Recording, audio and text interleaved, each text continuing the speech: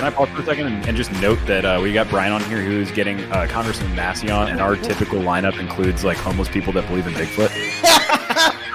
Welcome to the Brian Nichols Show, your source for common sense politics on the We Are Libertarians Network. The Brian Nichols Show is the fastest growing liberty podcast that brings together people from all means of political thought as we seek to have meaningful conversations about the issues you care about. At the Brian Nichols Show, our goal is to leave the audience educated, enlightened, and informed. And now your host, Brian Nichols. You know, I swear, folks, I'm not doing this on purpose. COVID-19 is all that's in the news, and that's why I find it so important to have a conversation about that, and it seems, evidently, every single episode.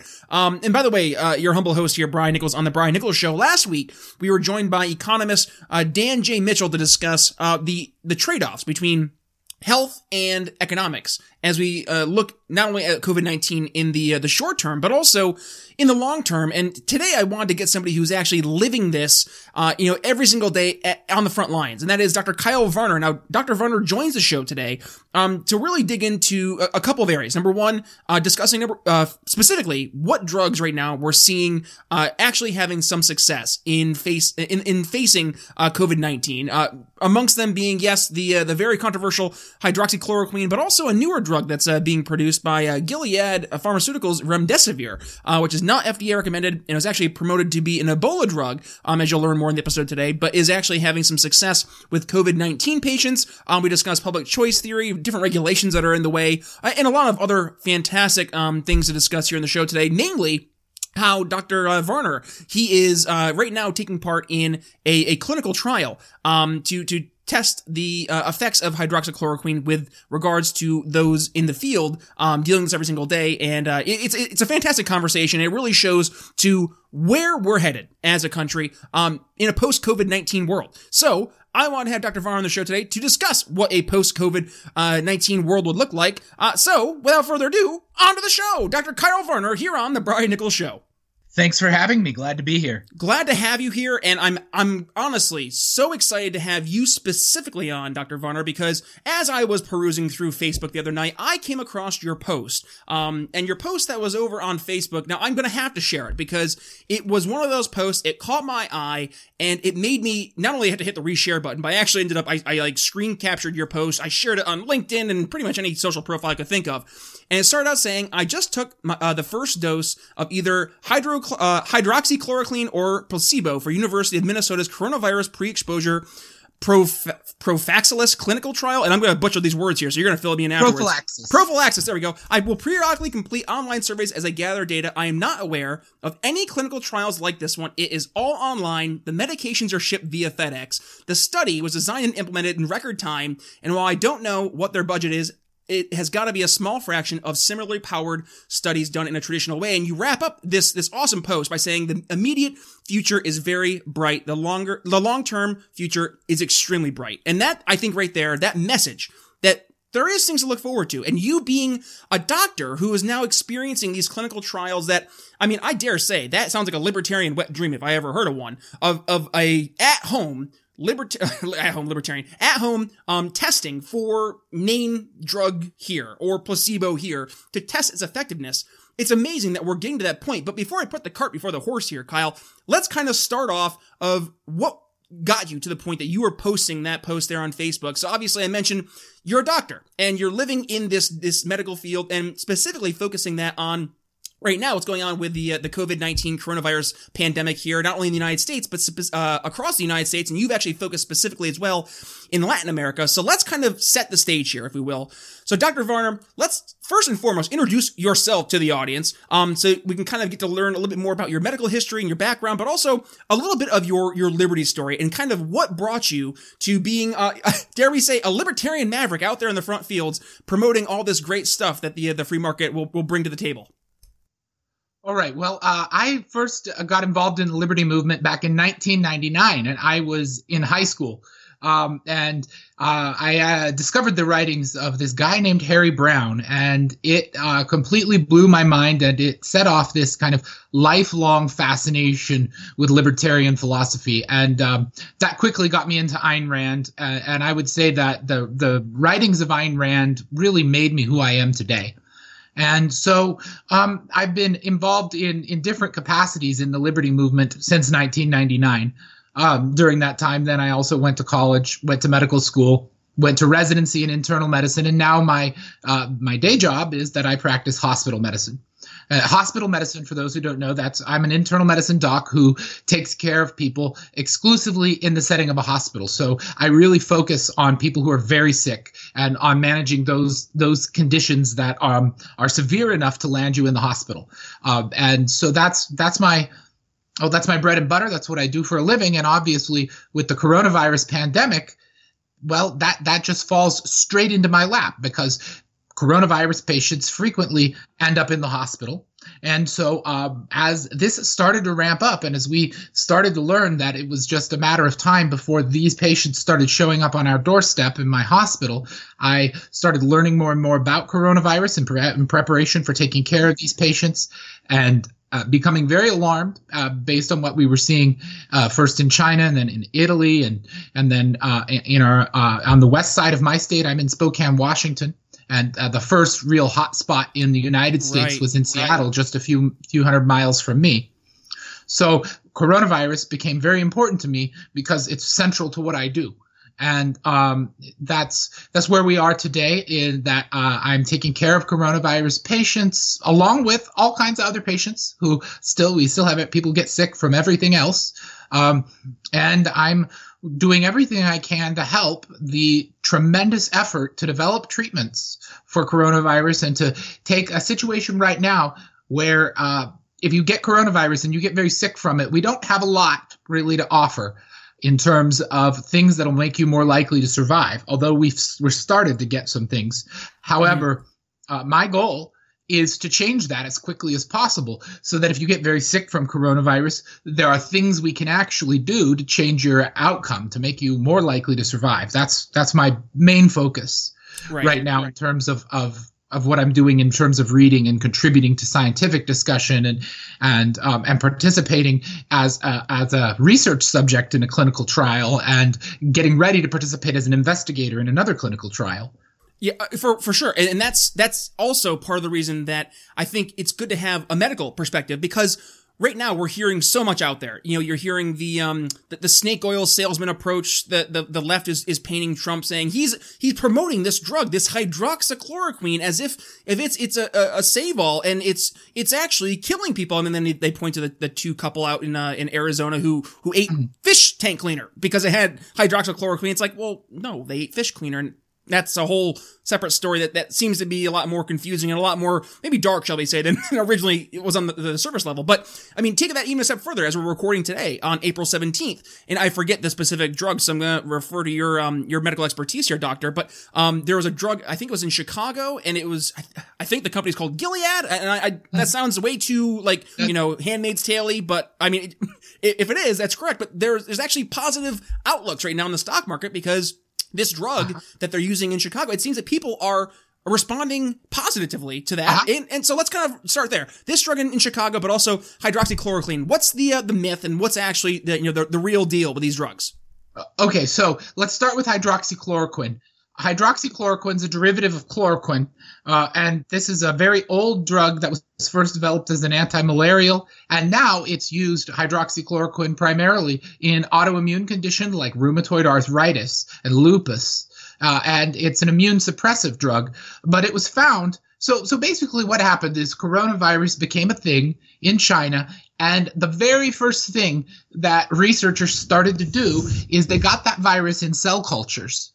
And then they started seeing if anything had what we call as in vitro activity against that virus. So they started basically taking all the drugs that we know, that we have out there, that we could potentially deploy, and just throwing them at these cell cultures and saying which drugs have an effect of inhibiting the virus. And chloroquine and hydroxychloroquine were one of many drugs that resulted in a positive finding in vitro. So that means in a lab, in test tubes. We're not talking about in a human body.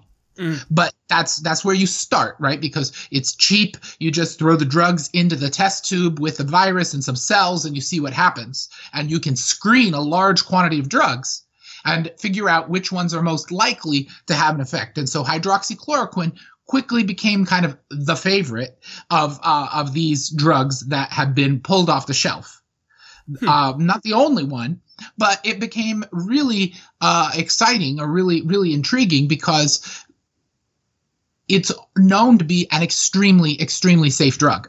The primary thing we're worried about in our patients with this drug is what we call QT prolongation, which is a change that it can produce in the electrical system of the heart that prolongs an interval on an EKG. It can predispose you to some arrhythmias, meaning your heart rhythm can change. Typically, this is in higher doses or when it's combined with other medications. That's the main side effect that we're worried about. There's also some retina problems that people could have, but we think that really only happens when people are taking it for a long period of time.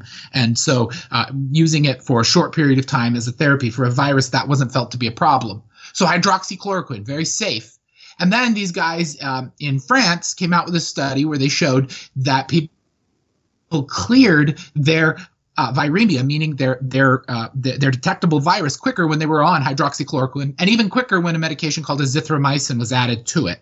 And so the idea was, wow, we can pull these right off the shelf. We have access to these drugs. We can start using them. And we did. And so there was a big problem because people started kind of hoarding drugs. Some people were prescribing them for themselves just to have in case they needed them. And there were some shortages. We're still working through those shortages, but drug manufacturers, because this is a generic drug and there are multiple manufacturers, have boosted production. And so those shortages should be solved pretty soon.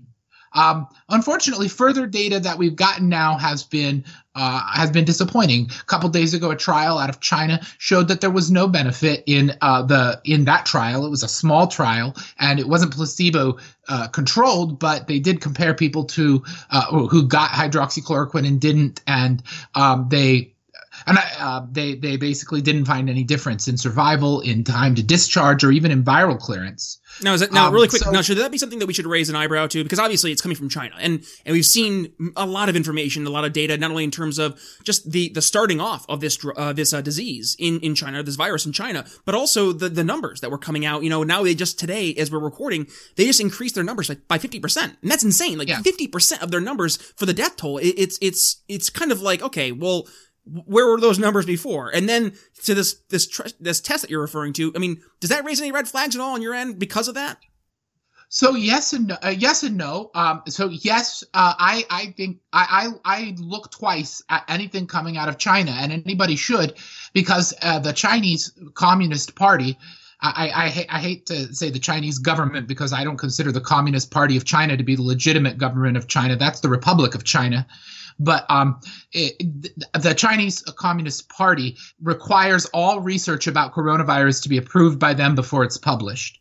Now, I don't see any particular motivation they would have to falsify or suppress information about a treatment.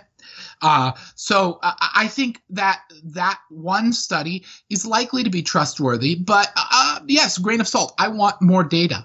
And luckily, there are a lot of other trials in places that don't have censorship being imposed on academics and on researchers that are going to be coming out very soon. And they're going to be higher quality because they'll have more people enrolled in them. They're going to be higher quality because they really are double-blind, placebo-controlled trials. And they're also going to be looking at hydroxychloroquine in different situations.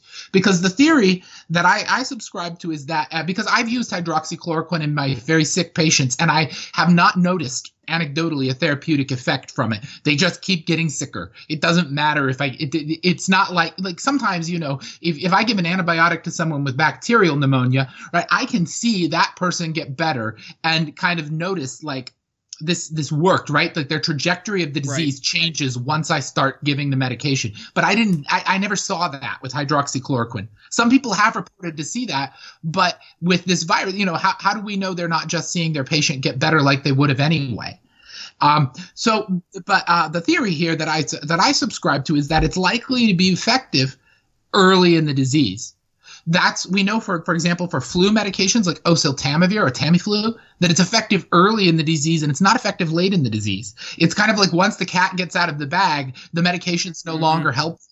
But if you're just getting started, it is. So that's what the study that I enrolled as a research subject in from University of Michigan is studying it for pre-exposure and post-exposure prophylaxis.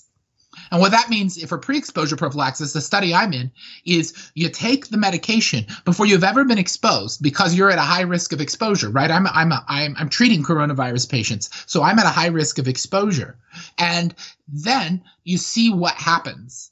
And so they're comparing a large group of people who are taking the medication to a large group of people who are taking the placebo, which, right, I don't know if I'm taking hydroxychloroquine or if I'm taking folic acid. I will eventually know, but not right now. And then with time, you will see if there's a difference in the number of people who develop coronavirus, or in those who develop it, you will see if there's a difference in disease severity. Right. And so and then the post-exposure prophylaxis is where you say, okay, I was taking care of a coronavirus patient and I had some kind of an exposure, like my mask slipped off, or maybe I was taking care of a patient who I didn't think had coronavirus, but then later we found out they did, and I wasn't using the right PPE, so I was exposed. And so immediately when you know you're exposed, you start taking the medication. So the idea there's for example in HIV, if you get a needle prick from an HIV patient, you can start taking HIV medications right away, and there's 98% reduction in infections as a result. And there's also an HIV pre-exposure prophylaxis for people who engage in behaviors that may place them at an elevated risk of getting HIV. They can take an HIV medication on a daily basis, even though they don't have it. And again, it's something like 98, 99% reduction in new infections in those people who take that as prescribed. So that's the hope, is that maybe even though hydroxychloroquine wasn't effective, and I think we can pretty well say in the very sick people, hydroxychloroquine's not effective. My hospital actually just kind of issued a new guidance. We're not going to be giving this anymore in the hospital. Now, let me ask you about this. Now, Gilead Sciences, and actually, as we were, in between here, I was looking this up again. So I had to double check because I saw the stock market actually went up today because there was this glimmer of hope coming from Gilead Sciences where the experimental drug, and correct me if I'm wrong here, remdesivir. Is that remdesivir? Yeah. Yeah, hit me with that. So what's this looking as a possible promise in treating these COVID-19 patients? Yeah, so remdesivir is a drug that was originally developed to treat Ebola patients. It didn't work all that well for Ebola patients, but they kind of kept it on the shelf. And then it turns out that the mechanism of action of that drug against Ebola is also a mechanism of action that would interfere with the SARS-2 coronavirus. So they started using it and started anecdotally seeing good results. And little by little, we've been seeing evidence, clinical evidence, doctors talking to each other, and then some early trial results and stuff coming out saying, yeah, maybe this drug is really working. Now, it's an IV medication that right now obviously is hard to get. It's not an FDA-approved medication. And so initially it was given under what we call as compassionate use. So compassionate use is when you have somebody who's very sick, no available treatments, you can call the drug company, request compassionate use. They have to get the FDA to sign off on that. And to the FDA's credit, they almost always sign off on compassionate use requests. I think politically it would be a disaster for the FDA to say no to a doctor, a drug company, and a right. patient who's dying. So they almost always sign off on it. It's a lot of paperwork, but there are roadblocks. It's not a perfect system, but to their credit, they're pretty good about allowing compassionate use. But anyway, so it was used under compassionate use. Then because so many compassionate use requests are coming in, Gilead got overwhelmed and they kind of switched to this expanded access to trials. And now they're trying to roll out high-quality clinical trials all across the country and the world. And once those clinical trials are complete, and it shouldn't be too long before we start to really have good data, then we're going to be kind of in what I would say is kind of a regulatory no man's land, because there isn't the time to go through the standard approval process, but there's this huge desire to roll this drug out in our sickest patients. But also we're thinking, well, hey, if this is working well on people in the ICU and we're not having a lot of safety events, and we're not, we're not having a lot of safety events with it, as far as I can tell from the chatter among the doctors. I don't have access to any data from the drug company, but a chatter among the doctors, we're just not having safety events. Now we say, well, wait a minute. Can we give this to people early in the disease, people with mild or moderate disease who don't need to be in the hospital, but maybe we can prevent them from ending up in the hospital? And the answer is probably yes.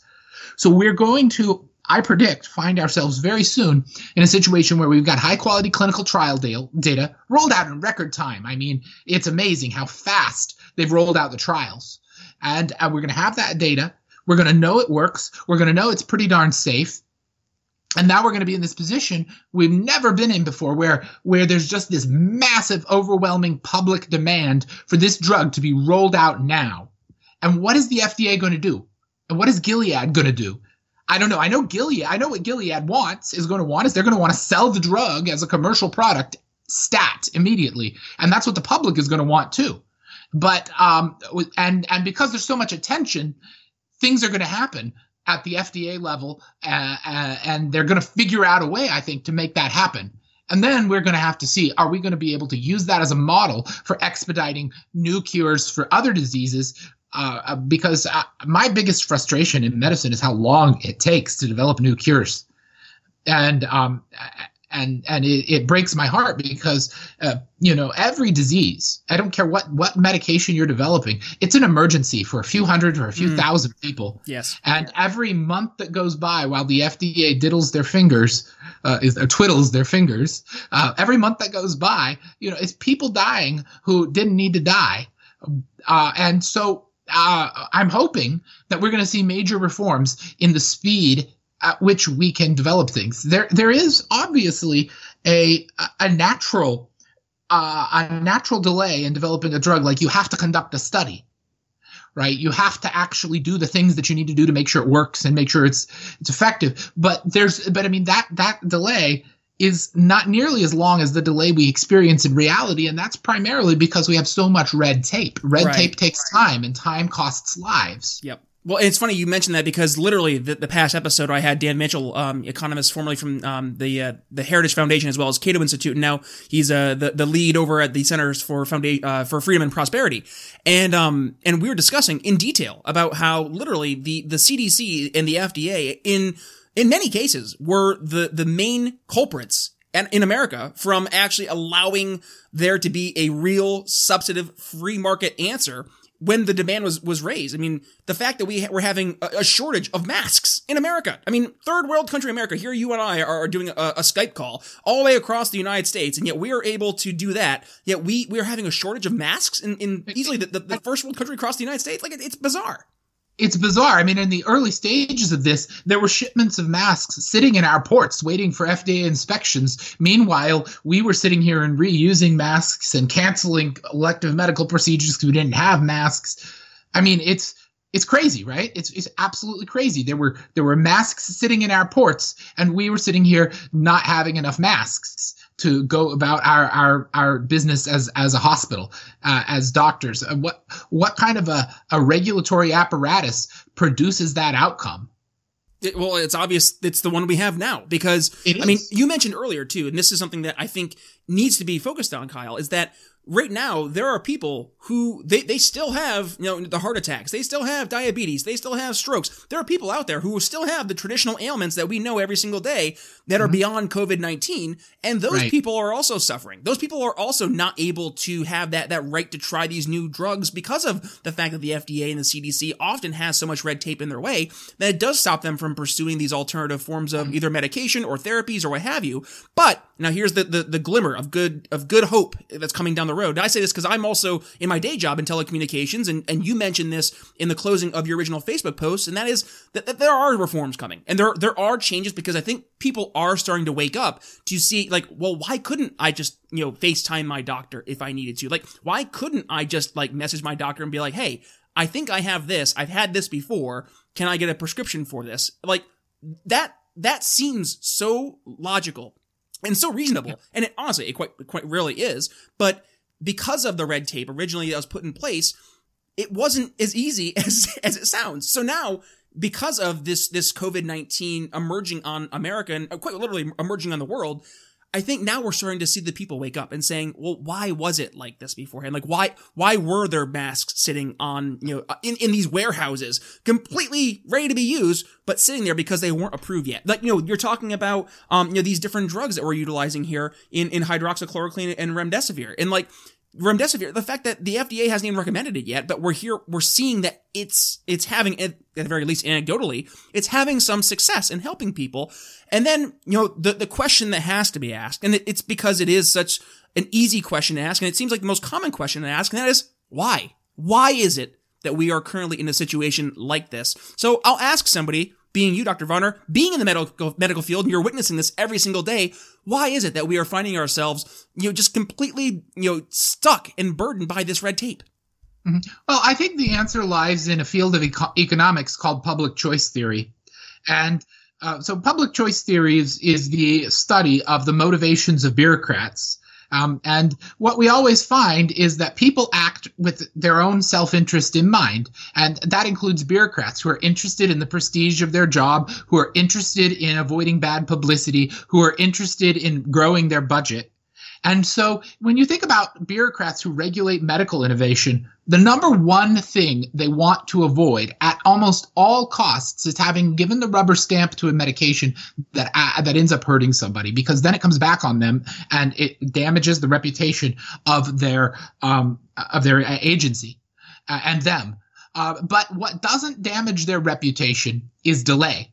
When people die of diseases without treatments, it doesn't damage their reputation the way their reputation is damaged when they approve something that turns out to hurt people or just not to work.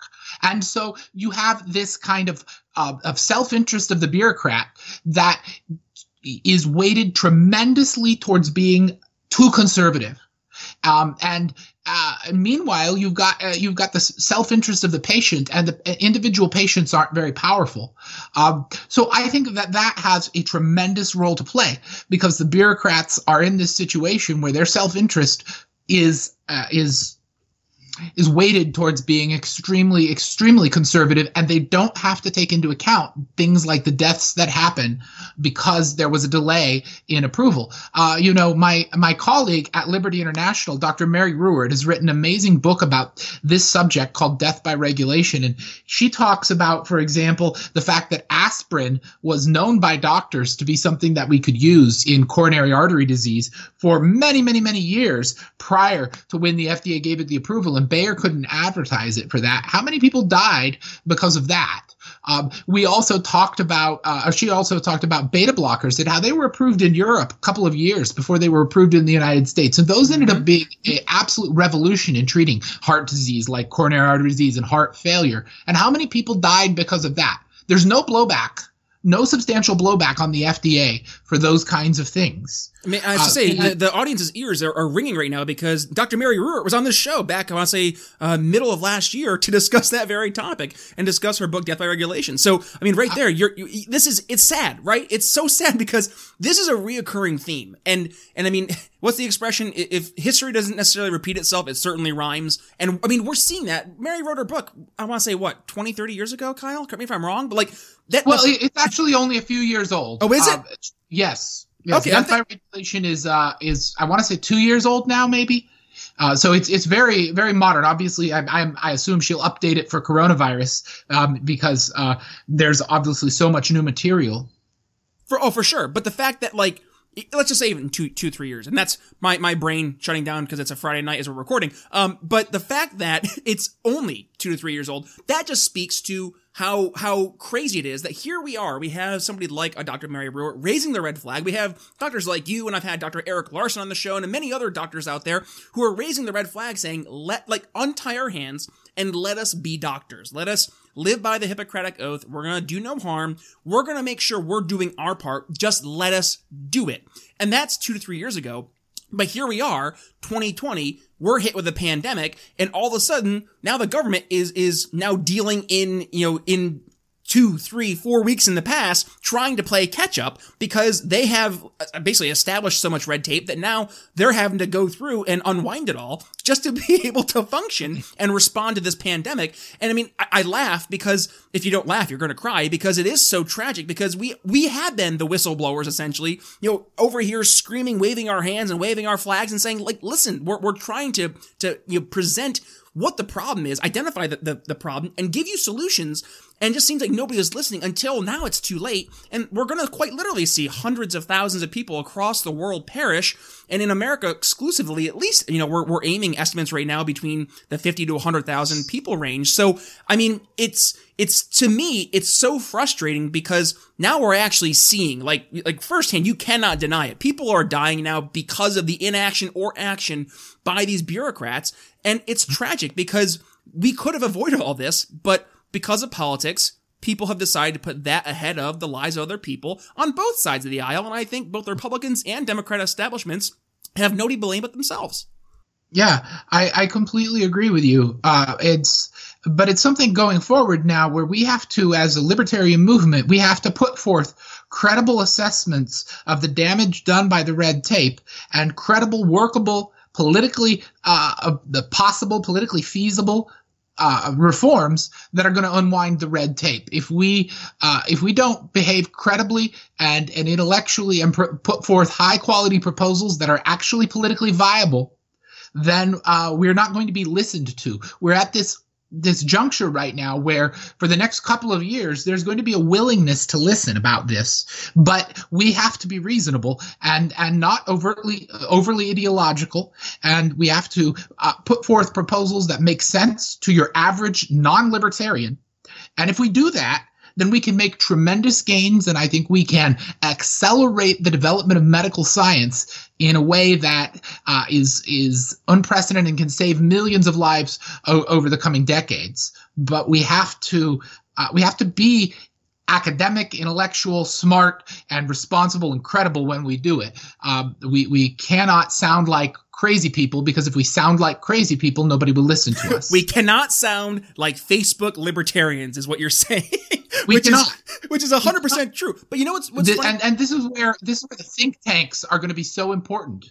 You had Dan Mitchell on. He's like a veteran of the think tank world, but you've got places like Cato Institute, places like Heritage. These guys are going to be the ones who have the ear of the policymakers, who are going to be able to give the interested policymakers well-considered, thought-out proposals. Yes. And that's where I think the best hope comes from. It's from the think tanks into the halls of Congress. And what also is exciting from, somebody who's in business myself, and I read all the different articles that are out there, and I subscribe to Market Watch.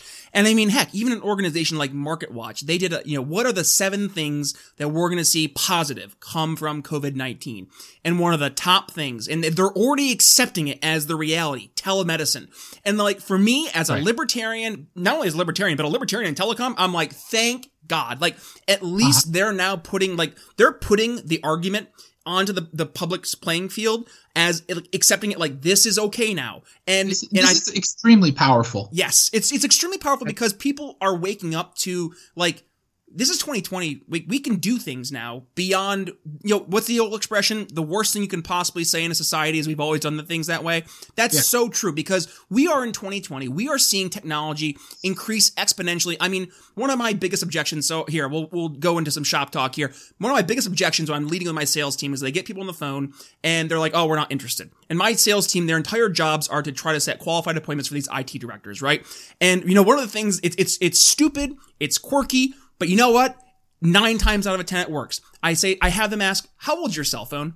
And I can almost guarantee 9 times out of 10 it's going to be, a cell phone a year or 2 old. And the reason being is because nobody's going to use a cell phone from 2008. Nobody's going to use a cell phone from 1997. Why? Because the technology is advancing so quickly that you can't keep up. Yet we have strapped our healthcare providers into this 1990s medical, regulatory world, and it is hindering them, and it is slowing them down. But we don't even question when we get a brand new cell phone every other year because the technology is advancing, so it just makes sense to buy a new cell phone. And I use that for phone system analogy. I say, your phone system, sir, is an antiquated legacy TDM phone system from 1997. What's going to happen? God forbid it all of a sudden all your employees have to work from home and they have to be connected overnight. Oh wait, what just happened like 2.5 months ago? So it's things like that we're able to be proactive and think about things in the future. But because of the fact that we are in 2020 and things are happening so quickly, it just makes sense to get rid of the red tape and let the innovations happen quickly. And then, let's just pretend, right? Let's take the argument that the left will often give and say, well, you're just going to put people in danger. You're just going to create a situation where they're going to make this drug and it's going to end up hurting a lot of people. If that's the case, I mean, first and foremost, let's not pretend that drugs don't hurt people. I mean, we just had an entire Zantac callback and Zantac's been on the market for 20 years. So this happens all the time, and we see it happen all the time. So what do people do? They engage in lawsuits. The system works. Let the system work. There's incentives, and there are shall we say, disincentive structures built in place in the market. Let them work instead of trying to finagle and let the experts handle the finagling, and just let the market work. It makes sense, and guess what? When you allow it to work, it works. Yeah, and I don't think anybody is out there advocating for getting rid of clinical trials. Clinical trials are the backbone of medical development. The double-blind, placebo-controlled clinical trial is something that we should be doing more of, not less of. And if we cut red tape, especially red tape surrounding telemedicine. And I can tell you all kinds of things about telemedicine because I've been involved in telemedicine and seen how the state medical boards harass telemedicine providers and all this kind of thing. And But what we can do is we can have less delay getting started with the clinical trial. We can have less cost associated with running the clinical trial, and we can have faster review of the clinical trial's results. And the result is going to be many, many, many more clinical trials. And what is the result of more clinical trials? It means more safety, not less. More safety because now we know more, and safety comes from knowledge.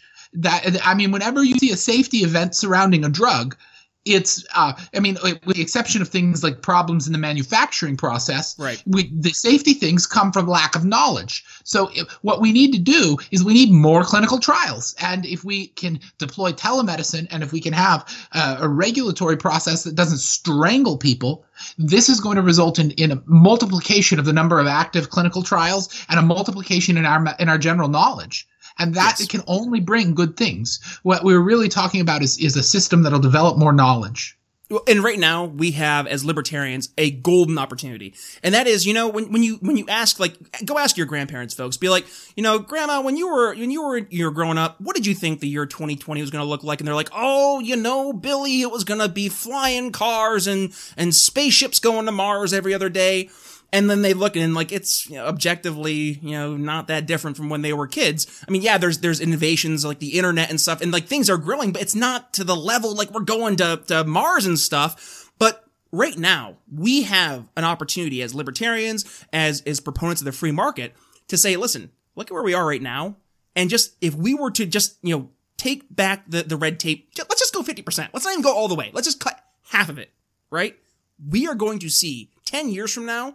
Just as we watched our cell phones evolve so quickly over the past 30 years, we're going to see that happen to our medicine. And it is going to be freaking incredible. So, with that being said, Dr. Varner, I'm going to give you the last word. Let's leave the audience with a ray of hope as we move forward here in 2020, looking at the COVID-19 pandemic in America. Where can we look for some optimism as we move forward through these very dark months ahead and hopefully see some light on the other side of the tunnel?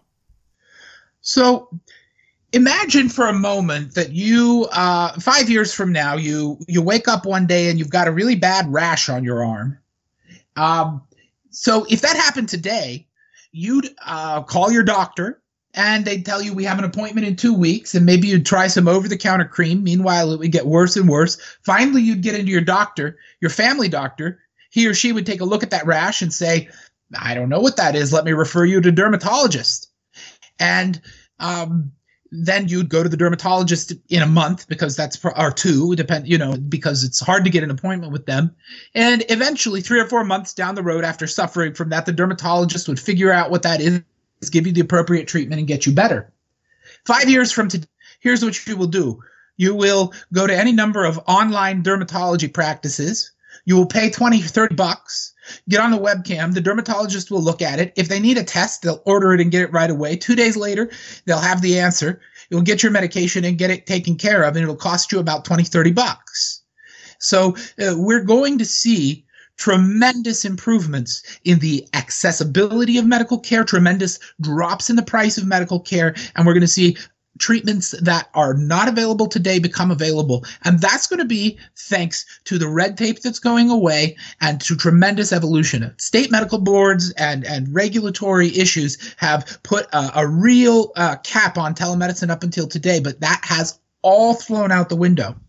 We're going to see clinical trials conducted with the help of telemedicine for a fraction of the price, and that means a lot more trials will be possible. It means we're going to find old drugs can be repurposed in new ways to improve clinical outcomes. It means new drugs are going to come on the market faster with better trials, because if you can use telemedicine and lower the cost, it means that your trials can be larger in size. We're going to see so many great things happen, and I think everybody alive today who makes it through this pandemic is going to live to see the tremendous gains, and we're going to experience gains in our quality of life and in many cases in our quantity of life because of that.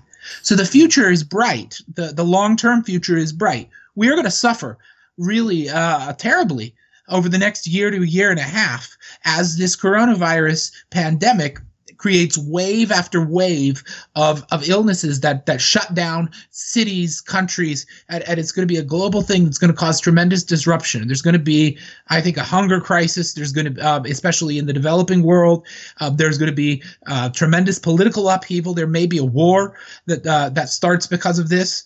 But when we get through it and we get back to some type of normalcy, what we're going to see is people taking stock of the bureaucratic state and the regulatory apparatus that held in check the human potential that was there, that could have saved us from this. And they're going to make tremendous reforms that are going to benefit the world. So I always tell people the future is libertarian. The arc of history bends towards liberty. And as we go forward from this, I'm tremendously optimistic that we will see a freer future with more science, more development, and that tremendous engine of human progress that is known as capitalism is going to keep on moving and keep on elevating our quality of life. And so we have a very bright libertarian future to look forward to, but we've got to get through the next year that's going to be, quite frankly, hell. Well, as I said when I shared your post on LinkedIn, the darkness is always darkest before the light, but there is light at the end of the tunnel indeed, and that is where I want to leave things with my audience this week. So with that being said, Dr. Kyle Varner, where can folks go ahead and follow you if they want to get some more positivity about where things are heading as we move through this pandemic, this COVID-19 coronavirus that's upon us? My website is drvarner.com. I talk a lot about cash-based medical care, telemedicine on that website. If you are somebody interested in weight loss, my primary business is bariatricsecrets.com. Talking about weight loss, you can definitely go there and you can hear all about different ways that you can eat and live to make yourself healthier and lighter. Otherwise, following me on Facebook and always following Liberty International. That's the organization which I serve as the vice president for Latin American programs. And you can find us at liberty-intl.org, and you can follow us on Facebook to hear all kinds of wonderful things about the liberty movement all over the world. Those are the primary ways that you can keep in touch with me. Fantastic. Well, Dr. Varner, it was an absolute blast. Thank you for joining us here on the Brian Nichols Show. And I hear a couple episodes are going to be coming down the road with you because there's a lot more we can talk about. So we'll be sure to have you back on very, very soon. Wonderful. Anytime. Just let me know. I'll be glad to do it. All right, folks. So that's going to wrap up my conversation with Dr. Kyle Varner here on the Brian Nichols Show, part of the We Are Libertarians Network. And I hope that you got as much out of it as I did. Definitely a lot of stuff that hey, it gives you a little bit of hope as we look forward to the future. And that's one thing I've tried to, I don't know if you guys noticed this, but one thing I've tried to continuously promote here at the Brian Nichols Show is that of hope, of optimism, because, I mean, I don't know about you guys. I look at Twitter and I look at Facebook and I turn on the news and everything's just so dark, and I don't want to deal with, just this negativity that seems to be constantly coming out from our mainstream corporate media outlets. So instead, you're going to get a little bit of something different here at the Brian Nichols Show. And yes, someone like Dr. Varner on the show to discuss what the positives are going to be coming down the road, namely, as we discussed, telemedicine, hopefully, fingers crossed, cutting back some regulations and so forth. So if you guys enjoyed today's episode and you got some value out of that, what I'm going to ask you to do is to share with some family and friends, as always. And if you could, folks, be sure to tag me on social media at BNicholsLiberty. Love to hear what you guys think about the show and about the guests we have on, the topics we discussed. Also, if you want, number one, you can email me at brian@briannicholsshow.com if you have any ideas for guests on in the future, but also just to kind of get your feedback from today's episode, brian@briannicholsshow.com. And if you haven't yet, folks, one last ask, if you could go over to wherever you get your podcasts, Apple Podcasts, Stitcher, SoundCloud, I don't care, wherever it is, because if you just go there and hit subscribe to The Brian Nichols Show, I would be internally grateful for that, because that is how we get folks like you here at The Brian Nichols Show to be a long-term listeners. You listen to one episode, catches your interest, and you're here for the long term. And I know, hey, there's a few of you out there who stuck in for the long term, so hats off to you guys. Much thanks. So guys, with all that being said, I really had nothing else to add for the rest of the week. Actually, that's not true. Let me rephrase that. Going ahead to Friday, because this is a special episode for you guys here, airing on Wednesday. And I know, right? It's not Friday. Bizarre. But as we get towards Friday, Angela McArdle from the LA County Libertarian Party, she joins the show, also to discuss something she's working on behind the scenes, and you should prepare for this, especially if you're in LA County. She's working on a open up, get LA back to work, get America back to work. It seems that a lot of people want to do that, but also, hey, we're taking into consideration the people who are at risk. Don't be one of those folks. That's all I'm gonna say. Don't be one of those people. No, we do not all just want people to die. And if people think that, well, just direct them to this episode, and of course to last week's episode with Dr. Dan J. Mitchell. So, with that being said, folks, it's been an absolute blast. Thank you so much for joining us here at the Brian Nichols Show for a special midweek episode, but don't you worry, we'll be back here on Friday with Angela McArdle for another fun-filled episode. So, signing off for Dr. Kyle Varner here on the Brian Nichols Show. We'll see you Friday. Thanks for listening to The Brian Nichols Show. Find more episodes at briannicholsshow.com.